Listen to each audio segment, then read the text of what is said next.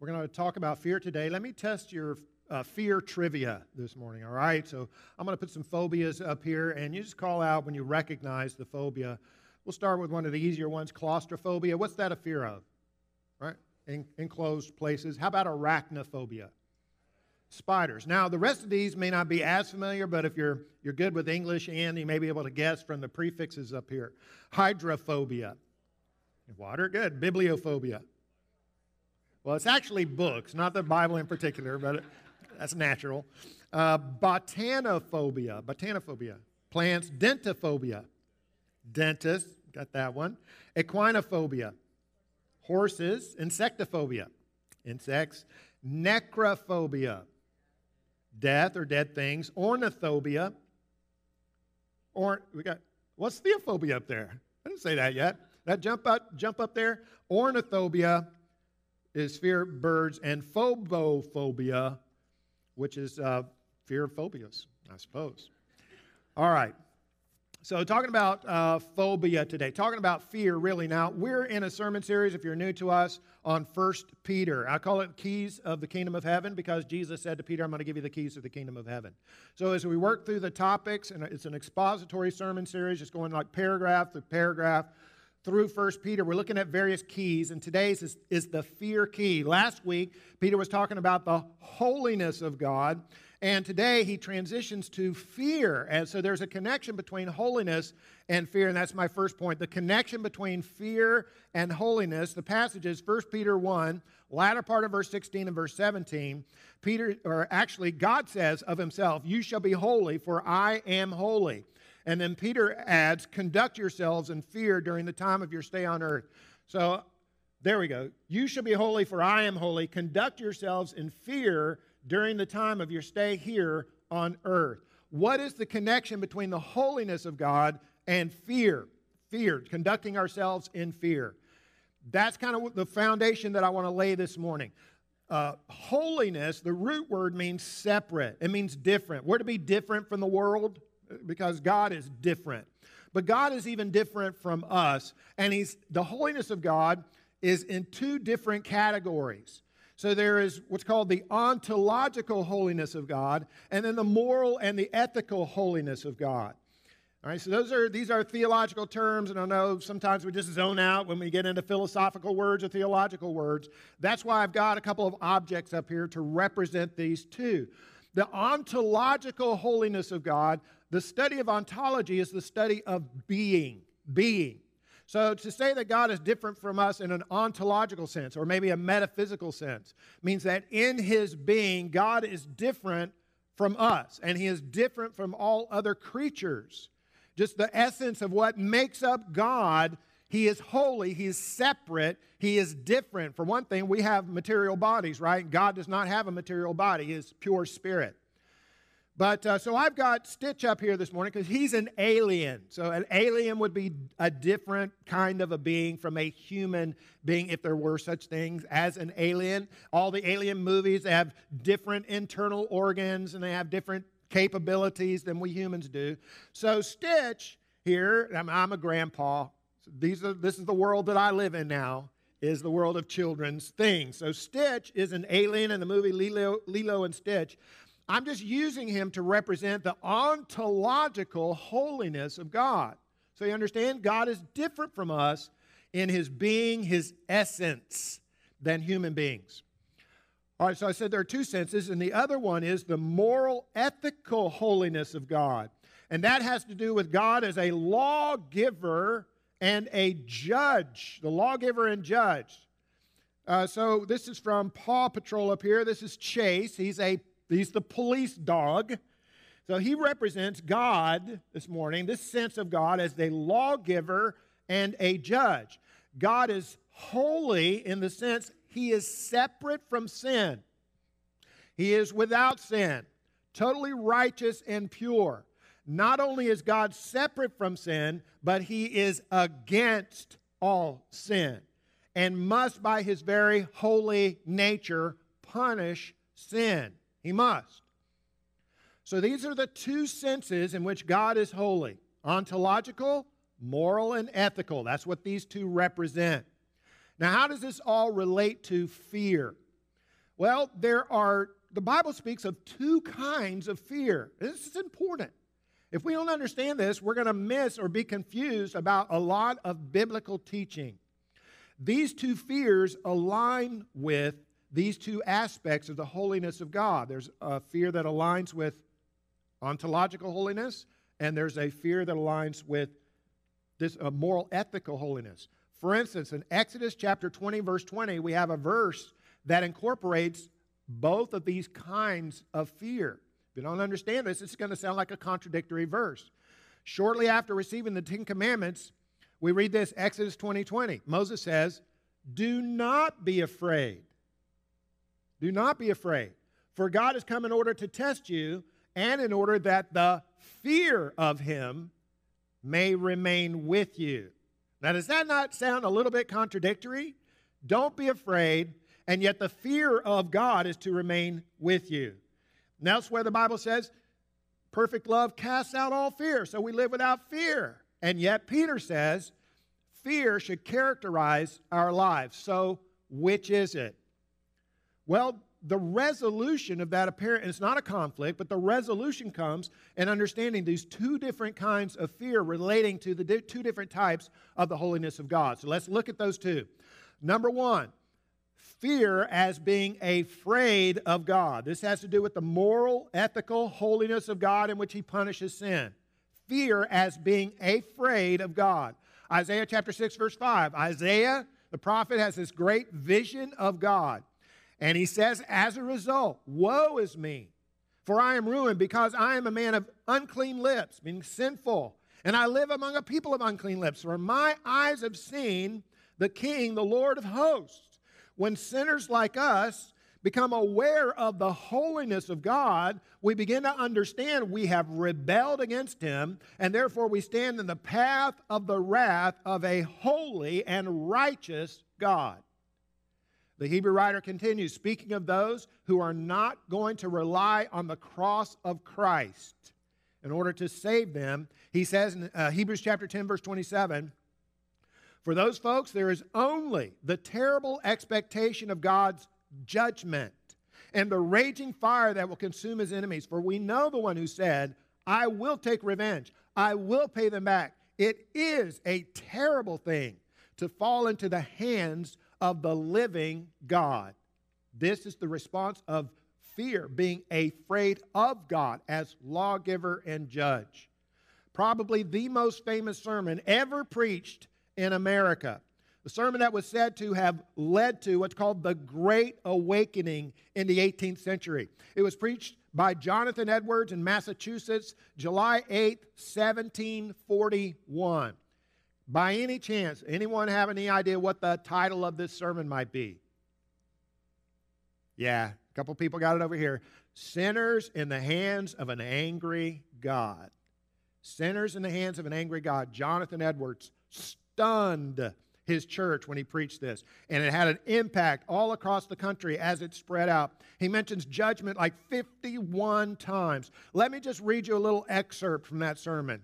Jonathan Edwards said, the God that holds you over the pit of hell is dreadfully provoked. His wrath towards you burns like fire. You have offended him infinitely more than ever a stubborn rebel did his king. And yet, it is only his hand that holds you from falling into the fire every moment. It is to be ascribed to nothing else that you did not go to hell last night, that you were permitted to awake again in this world after you slept. And there's no other reason why you have not dropped into hell since you arose in the morning, but that God's hand has held you up. There's nothing else that is to be given as a reason why you do not this very moment drop into hell.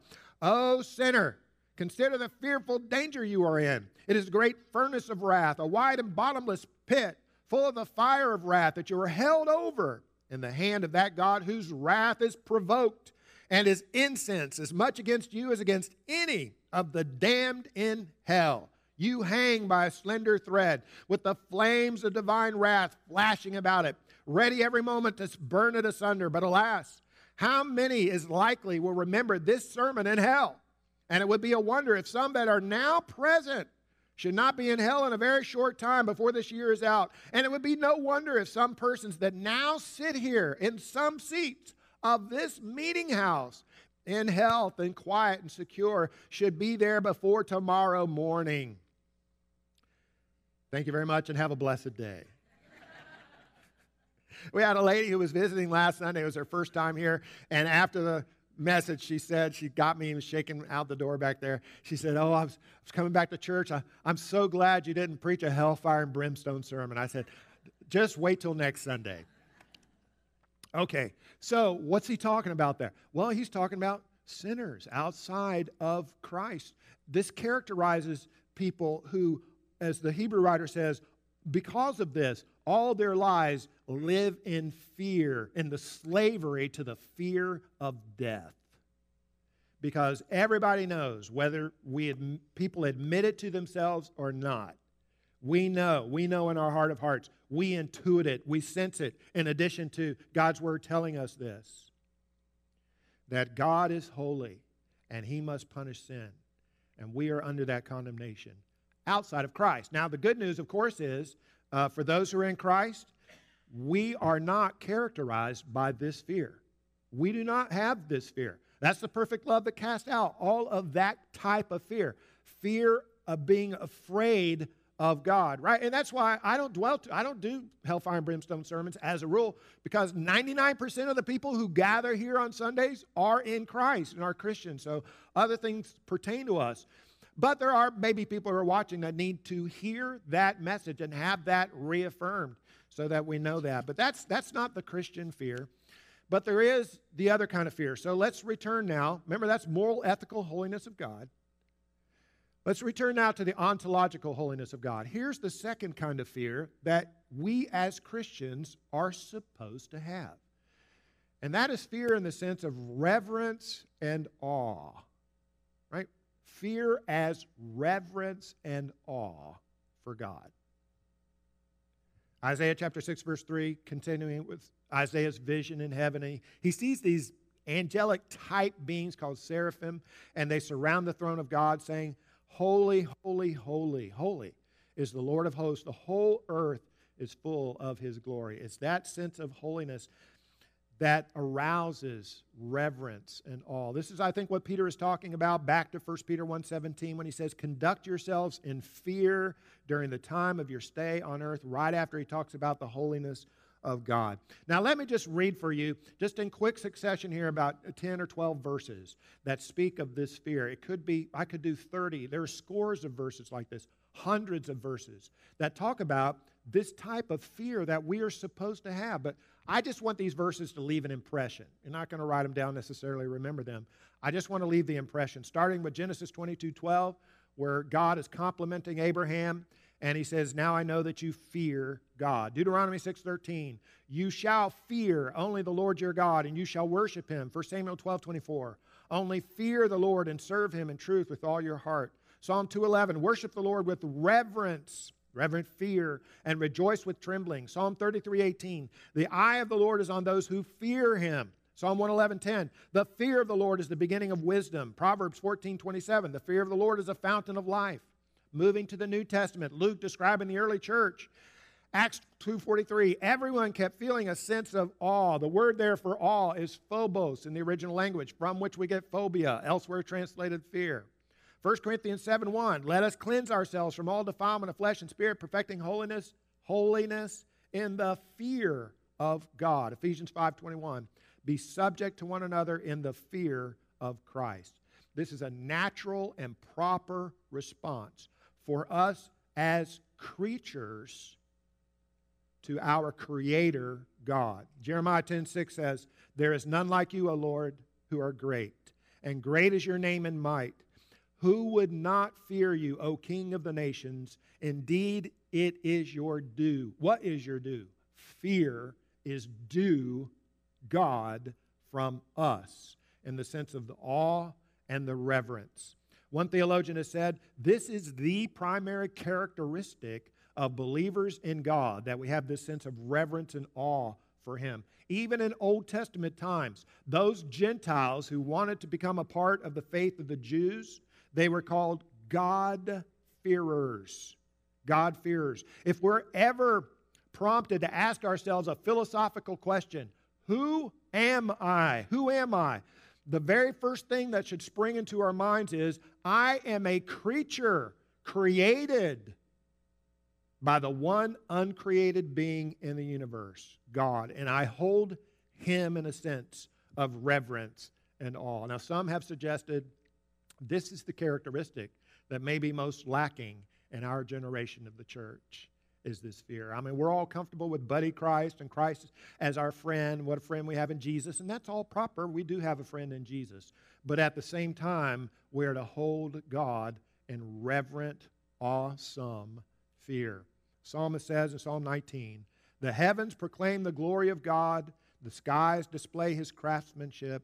Day after day they continue to speak, night after night they make him known. I want to use the heavens this morning in our last few minutes here to refresh our sense of the awesome bigness and ontological difference of God, using the heavens. Now, the Bible says God created the heavens and the earth, and just a few verses later it said God said, let there be light, and there was light. I mean, God said it, and it just happens.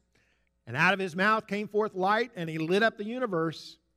A light, remember back to your middle school physics. How fast does light travel? What is the speed of light? Yeah, HT got that, and some of the rest of you got that. Light travels at a speed of 186,000 miles per second. Now, astronomers use a measurement to try to measure the size of our universe and space, at least as far out as we can see. They use the measurement of a light year. A light year. So a light year is how far light can travel at 186,000 miles per second in a year's worth of seconds. So how far would that be? I know some of you are crunching the numbers right now in your head. HT, I'll give you a chance to answer that one too. All right, holds up his hands. The only reason I know is because I researched it for this message. It is 5.88 trillion miles. That's a light year. 5.88 trillion miles. We're getting up there now. We're getting up like a national debt size numbers. 5.88 trillion miles.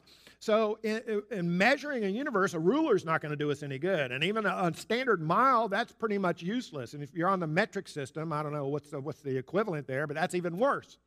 And so we have to have a unit of measurement called a light year that's 5.88 trillion miles long just to begin measuring space, God's space, the heavens that proclaim his glory. Isaiah chapter 40, verse 25.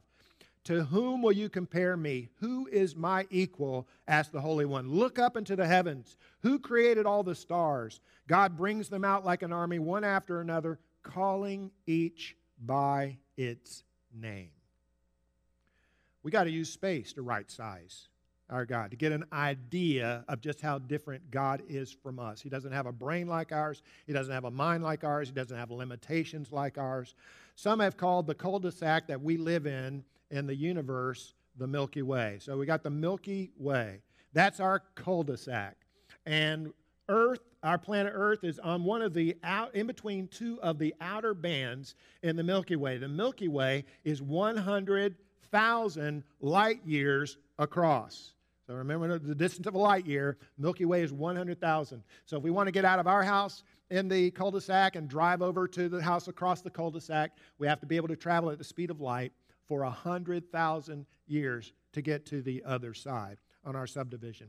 Now, Earth, we got a picture of Earth here that was taken by Apollo 17 in 1972. It's called the Blue Marble, this picture. This was one of the first pictures of its kind. You know, when they finally got far enough out into space to be able to turn around and take a picture like this. So that's our beautiful blue planet that resides in the Milky Way galaxy. In 1977, NASA sent out the Voyager, which was its mission was to take pictures of our solar system. And when it had been traveling for 13 years away from the Earth, and it was 3.7 billion miles away from the Earth, NASA sent instructions for the Voyager to turn around and start taking pictures of the Earth. It took a succession of 60 pictures. 60 pictures. beamed those back to NASA. It took months for those pictures to get back.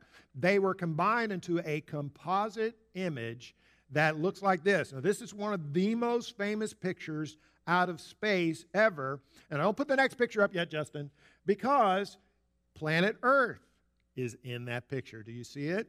I'll let you look at it for a little bit. I can see it, but I'm standing up here pretty close, and I know where to look. All right, Earth is in that picture right there. So this is a beam from the sun that reflected off of Voyager and just happened to be caught in the picture with Earth in the light, reflecting the sunlight. It's a famous picture called the pale blue what? Dot. Famous picture called the pale blue dot. If you would show the third one, and this blows it up so it's even more clear. There's our Earth. From billions of miles out, one astronomer remarked, everyone who has ever lived has lived out their life on this mote, this speck of dust floating in a sunbeam. You know what that kind of gives you a sense of? Not only the vastness of space and the hugeness of the glory of God, but the smallness of man. We tend to think about our lives, everything that revolves around me. That's a result of the fall of man in the Garden of Eden. Sin has corrupted our sense of the importance of ourselves. Life does not revolve around us. I mean, we live, we're here, and then we're gone. Everybody who's ever lived. Neil Armstrong, when he was on his way back from the moon, said, I remember on the way home it struck me that tiny pea, pretty and blue, was the earth. I put my thumb out and shut one eye, and my thumb blotted out the earth. But I didn't feel like a giant. I felt very, very small. The psalmist had it right when he said, when I consider your heavens, the work of your fingers, the moon and the stars which you have set in place, what is man that you are mindful of him, and the Son of Man that you care for him? The Fermi paradox, F-E-R-M-I, the Fermi paradox was proposed by an astronomer named Enrico Fermi in the 1950s. He asked this question. He said, we know the universe is billions of years old. There are plenty of solar systems out there, even galaxies, that are older than ours. And if Earth is typical and life spontaneously generated and then evolved into intelligent beings here on Earth, it must have happened in many other places out in the universe. There are other suns with habitable planets. Many of them are older than our sun, and they're older than Earth. And he asked the question, all that being the case, interstellar travel would have developed in these other civilizations. We should have been visited many, many times by aliens from other planets. He said, however, there's no convincing evidence that this has happened. Please don't send me your fuzzy YouTube videos with the flying saucers. He says, there's no convincing evidence that this has happened. He basically says, where is everybody? Where is everybody else? And part of the point is, if that universe out there, and we haven't even gone beyond the Milky Way, we could go way, way out beyond that. It's much bigger than that. We still don't know how big the heavens are. If space in the universe is primarily just a habitat for human beings on Earth, it's way too big. There's a lot of wasted space. It's oversized. But if the heavens are not primarily just a habitat for human beings on Earth, but rather are a showcase displaying the glory of God, letting us know just how big and different He is, then it's just the right size. Might make us feel small, might make us feel insignificant, but it's a significant insignificance. Because I want to show you one more picture. And the Bible says that through Christ, everything that was created was created. And there's our Creator. There's our Creator. As big and powerful as He is, not only can He name every single star in the sky, and in our galaxy, if we started naming the stars right now, In the Milky Way, the scientists tell us if we named one star per second, it would take us 2,500 years to name all those stars. He knows the name of every star, but He also knows the name of every person in this room, every person in the city, in the state of Florida, in the United States, on this earth. He knows every one of our names. And He came to save us from our sins. Paul writes it this way in Philippians 2:5. Christ Jesus, who although He existed in the form of God, did not regard equality with God a thing to be grasped, but emptied Himself, taking the form of a bondservant, and being made in the likeness of men, being found in appearance as a man, He humbled Himself by becoming obedient to the point of death, even death on the cross. The psalmist says in Psalm 103:8, for as high as the heavens are above the earth, so great is God's love, His loving kindness toward those who fear Him.